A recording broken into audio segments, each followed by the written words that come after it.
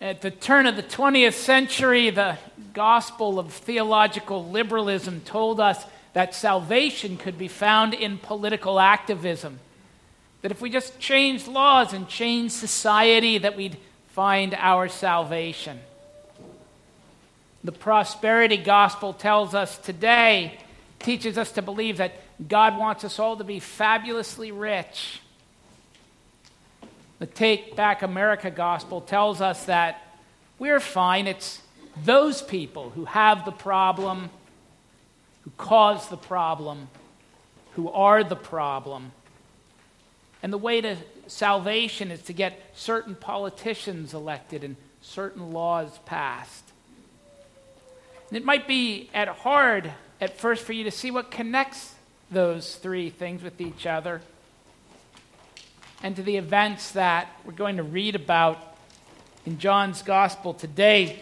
We'd been in John chapter 11. We were looking at Jesus coming to raise Lazarus and looked at that over the past couple of weeks in a number of perspectives. I'm going to move on past that today, but want to begin reading in John chapter 11, verse 43, and then carry that over to verse 53.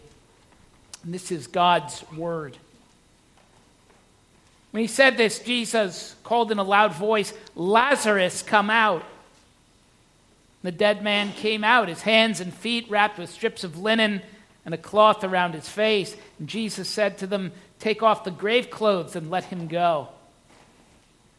Therefore, many of the Jews who had come to visit Mary and had seen what Jesus did put their faith in him. But some of them went to the Pharisees and told them what Jesus had done. Then the chief priests and the Pharisees called a meeting of the Sanhedrin. "What are we accomplishing?" they asked. "Here is this man performing many signs. If we let him go on like this, everyone will believe in him. And then the Romans will come and take away both our place and our nation." Then one of them, named Caiaphas, who was high priest that year, spoke up. "You know nothing at all. Do you not realize that it is better for you that one man die for the people than that the whole nation perish?"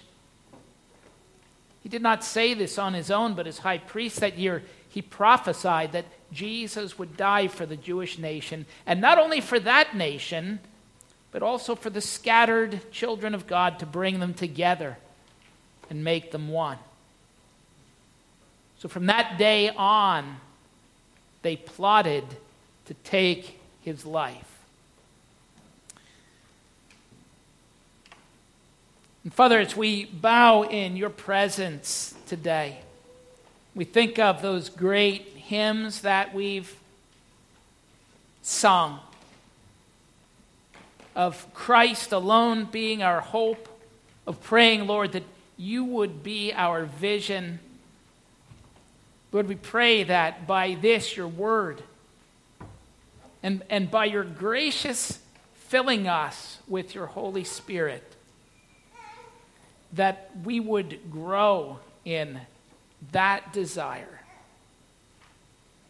Lord, we ask it for your glory, for our eternal good, and for Jesus' sake. Amen.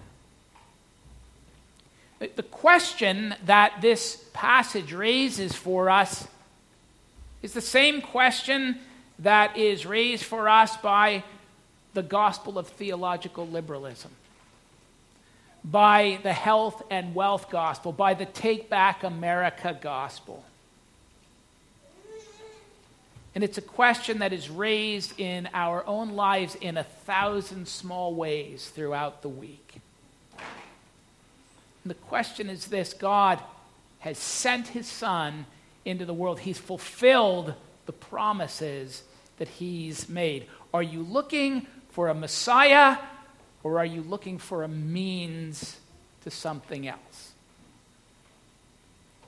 In the first century, the people of Israel all spoke with great anticipation about the coming of the Messiah. And some of them really were anticipating him, really were wanting him to come, were really expecting him. But others, it seems, were looking only for someone to be a means of accomplishing something else for them. And if you're looking for a means, no evidence for the real Messiah is ever going to be enough for you. The account here before us is astonishing. Jesus, previous to this, had healed a man who was born blind from birth. It was so astounding that the Pharisees questioned whether this really was the man that had been born blind, but his parents came in and they said, no, this is him, and yes, he's been born, or he was blind from birth. And it was due to that, the indisputability of that they began to have real animosity toward Jesus, so much so that he left the region. He went about a day's journey away to where John had been baptizing to stay away from Judea. It was the death of his friend Lazarus that brought him back to the region. And it was Jesus' great love for Lazarus and for his sisters that brought Lazarus back from the clutches of death. The miracle was indisputable. Lazarus had been dead for 4 days. It wasn't merely his family that had witnessed it. There were others who had come out from Jerusalem to comfort them, and they'd all seen it.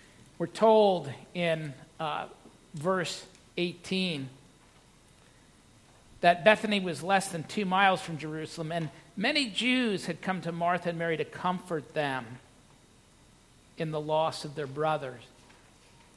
You need to understand, I think I pointed this out before, that in the Gospel of John, the Jews are not an ethnic designation. It's not Jews as opposed to Gentiles.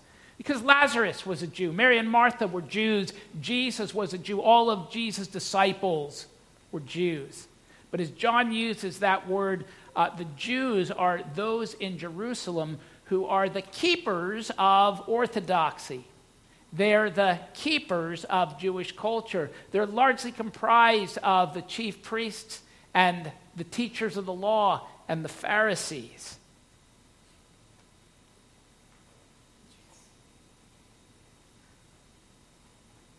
And the Jews were those who were waiting for the Messiah, weren't they?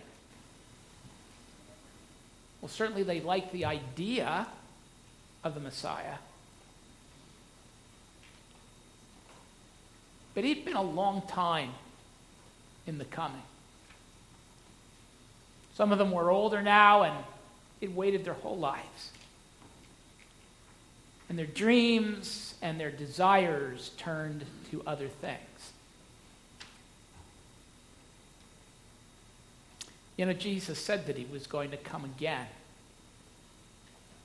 It's been a long time. And maybe the first time you heard that promise, you were filled with great anticipation, but the years have rolled by, and he hasn't come, and your dreams and your desires have turned to other things.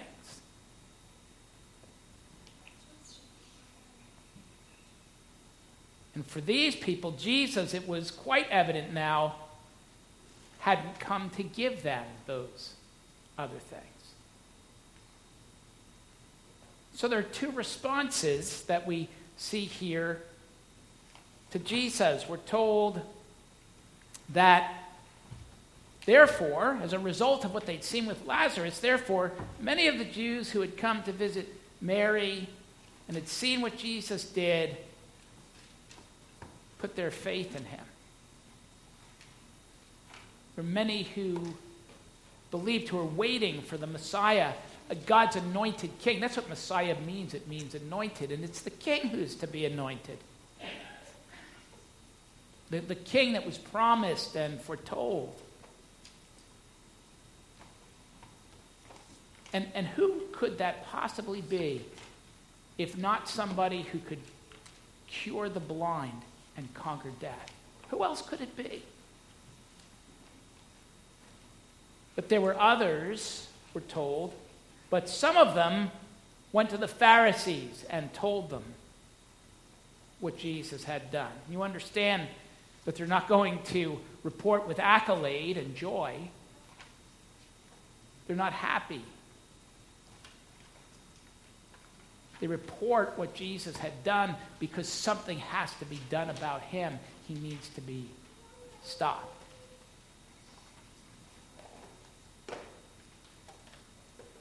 If you had been there that day, would you have believed that Jesus was the Christ whom God had promised and sent into the world?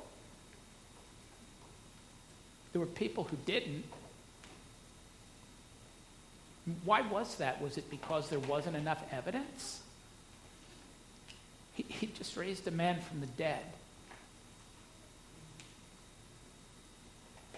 The problem wasn't with the evidence. Listen, the problem was not that they couldn't see that he was the Messiah. The problem was that he didn't want him to be the Messiah.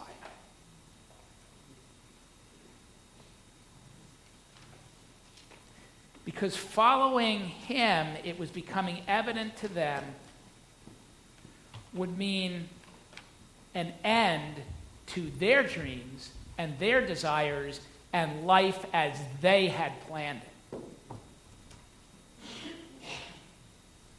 And some of those who said that they were looking for the Messiah were really looking for a means now to legitimize their own idolatry. And when idols are threatened, true loves are revealed. Now, you know, the most dangerous idols are not the idols that are made out of wood or stone or precious metals. They're the idols that are made out of the imaginations of our hearts, the things that we set our hearts on, that we fix our hearts on. No pious Jew, certainly none of the Pharisees, would have worshipped images of wood or stone or metal.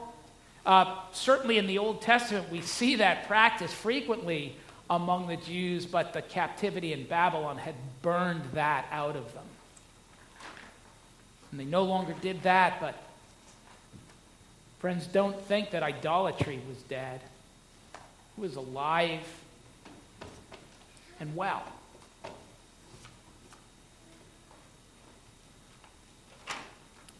And the chief priests and the Pharisees called a meeting of the Sanhedrin. What are we accomplishing, they asked. Here's this man performing many signs. If we let him go on like this, everyone will believe in him. And then the Romans will come and take away both our place and our nation. The members of the Sanhedrin was the Jewish ruling court which Rome allowed to continue to exist, but was very circumscribed. They weren't allowed to mete out the death penalty. And the members of the Sanhedrin, the Pharisees, the religious leaders, it seemed many of them had given up the idealistic hope of the coming of any real kingdom of God. And so they substituted a religious replacement for it. And how easy it is for us to do that, give up any hope in the real kingdom of God and substitute some religious replacement for it. It's the stuff of the social gospel. It's the stuff of the health and wealth and prosperity gospel. It's the stuff of the Take Back America gospel.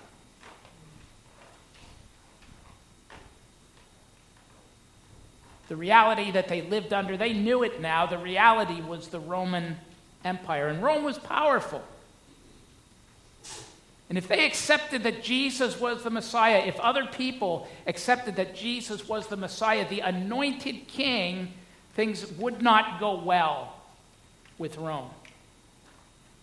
And so they say, see, here's the problem. The Romans, if this happens, if everybody believes in him, they're going to come, they're going to take away our place and our nation. And that word place, it's interesting because the word, as you look at it, I ask myself, what are they talking about? It could refer to the temple. The temple that Herod had built was a magnificent structure. And they gloried in it. There'd been no temple its equal in size, in grandeur, What matter that it was built for them by a paranoid murderer? What matter that their blessings came to them through the hands of someone who was debauched and immoral? Well, what does that matter as long as we have our blessings, as long as we have our place?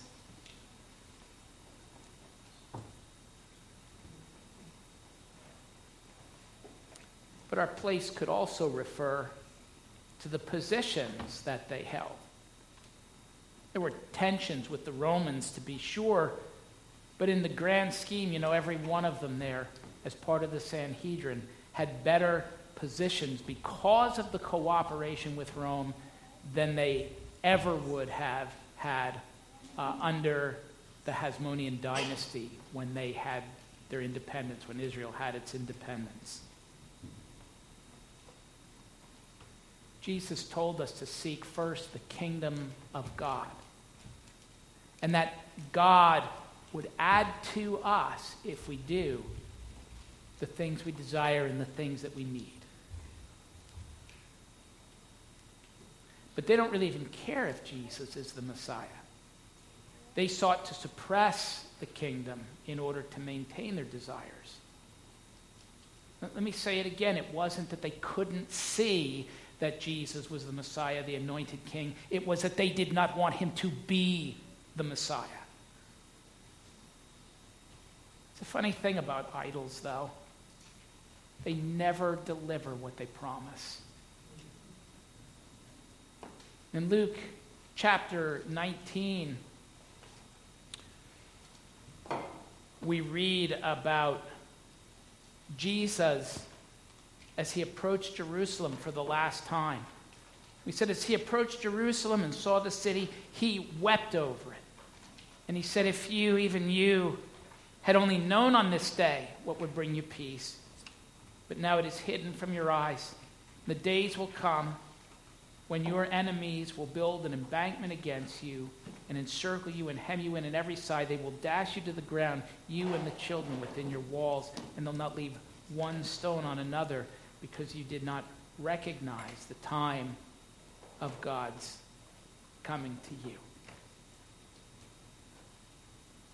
Their great desire was that we're able to hold on to our place, to our nation, and in AD 70, they would lose both of them. The temple would be utterly destroyed. The people would be dispersed. Those who had position and authority in Israel would have it no more. If they were still left alive, they would be exiles. And the very thing that they feared that would happen if they accepted Jesus as the Messiah, as the Christ, as the anointed king, came upon them anyway in the rejection of him as the Christ. Let me ask you a question here. What do you fear losing if you submit your life to Christ? What do you fear that you will lose if you submit your life to Christ? Because I want to tell you that if you don't submit your life to Christ, you will lose it anyway. What idols do you have? It's not a question of if you have them, my friends. I know that you do. We all do. The issue is not whether you have idols. The issue is whether you make safe harbor for the idols, whether you nurse them and love them and feed them and protect them. Religious people, Christian people, don't like to admit to idols, but they have them, and the truth of the matter is that if you harbor idols, you would gladly kill Christ. Then one of them, named Caiaphas, who was high priest that year, said, "You know nothing at all. You do not realize that it is better for you that one man die for the people than that the whole nation perish." And so from that day on, they plotted to take his life. If you harbor idols, you'll gladly kill Christ. The members of the Sanhedrin, the Pharisees. They did so quite literally. And they began to carefully lay their plans to crush him out of their lives by crushing him out of existence because he was a threat to their idols of position and place and power.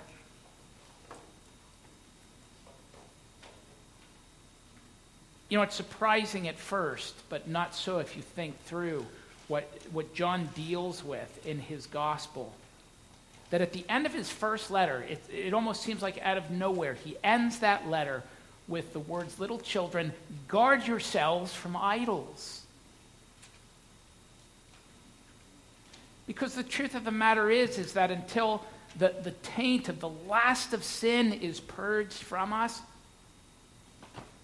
we'll all have them. John cautions you not to harbor them, to give no safe haven to them, to give no quarter to them in your life. Paul's letter to the Ephesians is a beautifully encouraging book to a faithful church. Have you read the book of Ephesians lately? Beautifully encouraging book to a faithful church. Yet later, Jesus himself would warn that church in Revelation chapter 2 that they had lost their first love. So easy to remain looking religious and churchy. And Jesus, listen, if you look at what he says about the church at Ephesus, he acknowledged their perseverance. He acknowledged their moral purity. He acknowledged their doctrinal diligence. And all of those things are good and necessary and right. Do we have those things? Perseverance and moral purity and doctrinal diligence? Well, good for us. So did they. And so did the Pharisees. But something else had come to be first in their hearts. Something else took the place of Jesus. They'd left their first love. You cannot physically kill Christ again. The Apostle Paul writes to the Romans, Christ, having been raised from the dead, is never to die again. Death no longer has mastery over him. You can't physically kill Christ.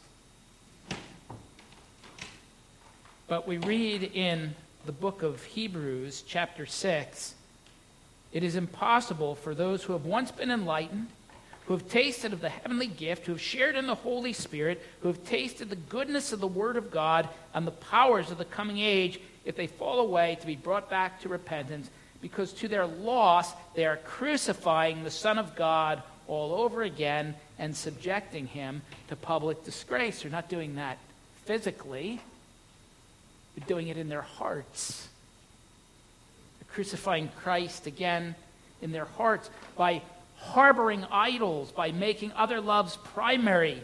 We kill Christ in our hearts. That's the truth of it. If you secretly harbor idols, nurse them, feed them, protect them, you would gladly kill Christ. And you kill Christ not by denying him, but by replacing him. So let me ask you today, what is Jesus to you? Is he God's Messiah, the King, for whom no loss is too great? Or has he become for you just a means to help you achieve some other idol? What are your idols? Can you identify them? If you can't, you're in graver danger than you can imagine. Because we all have them. And the question isn't whether you have idols. The question is, what are you doing with them? Are you harboring them, nursing them, feeding them, protecting them? Has Jesus become for you just a means? Or is he the Messiah, the anointed king? I'm going to ask our elders to